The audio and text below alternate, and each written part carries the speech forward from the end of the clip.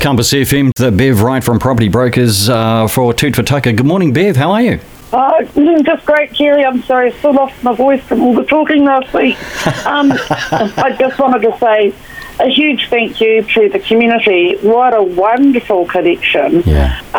We were overwhelmed, really. But that's the thing, the generosity of the vast majority of our community is, it's not underrated. It is so welcome, the generosity. And look, tell us the towns that were being tooted for Tucker last week. We went from Oxford. Where else were they? Right up into Waipara.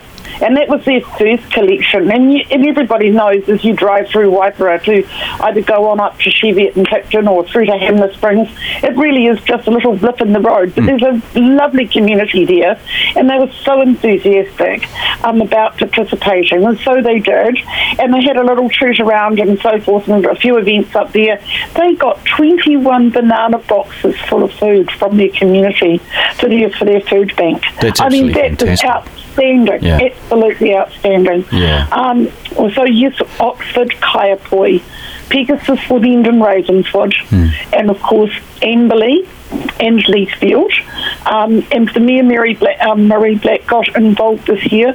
They actually sorted all the food in Amberley this year in the council chambers before it went off to the food banks, which was a huge experiment that went well. Yeah.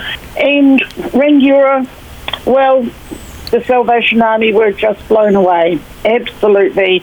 We had 2 of our big furniture trailers full of food, plus cars and trailers, etc. as well.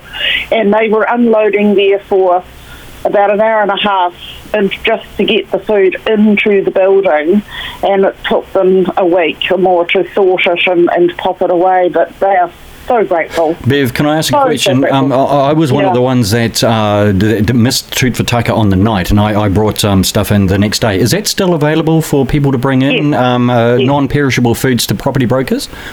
Absolutely. Property Brokers, corner of Durham Street and High Street. We'd be happy to.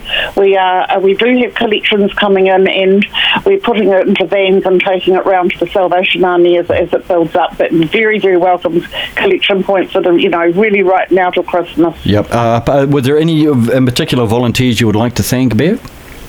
Yeah, I think we have our regulars, our Lions and Fire Brigades and so forth, and we're so grateful for their continued support. But this year, we got some new ones. We got a lot more school children wanting to participate, and some of them are earning badges for their school and being young leaders, which was wonderful.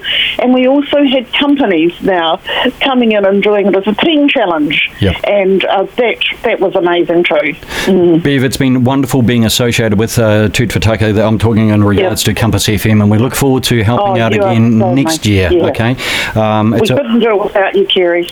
Seriously, we are just part of the community, and maybe a voice for the community, letting people know it's all happening, and we're going to do it again for you next year as well. That's a promise. Bev Wright from Property Brokers, Toot for Tucker coordinator here in North Canterbury.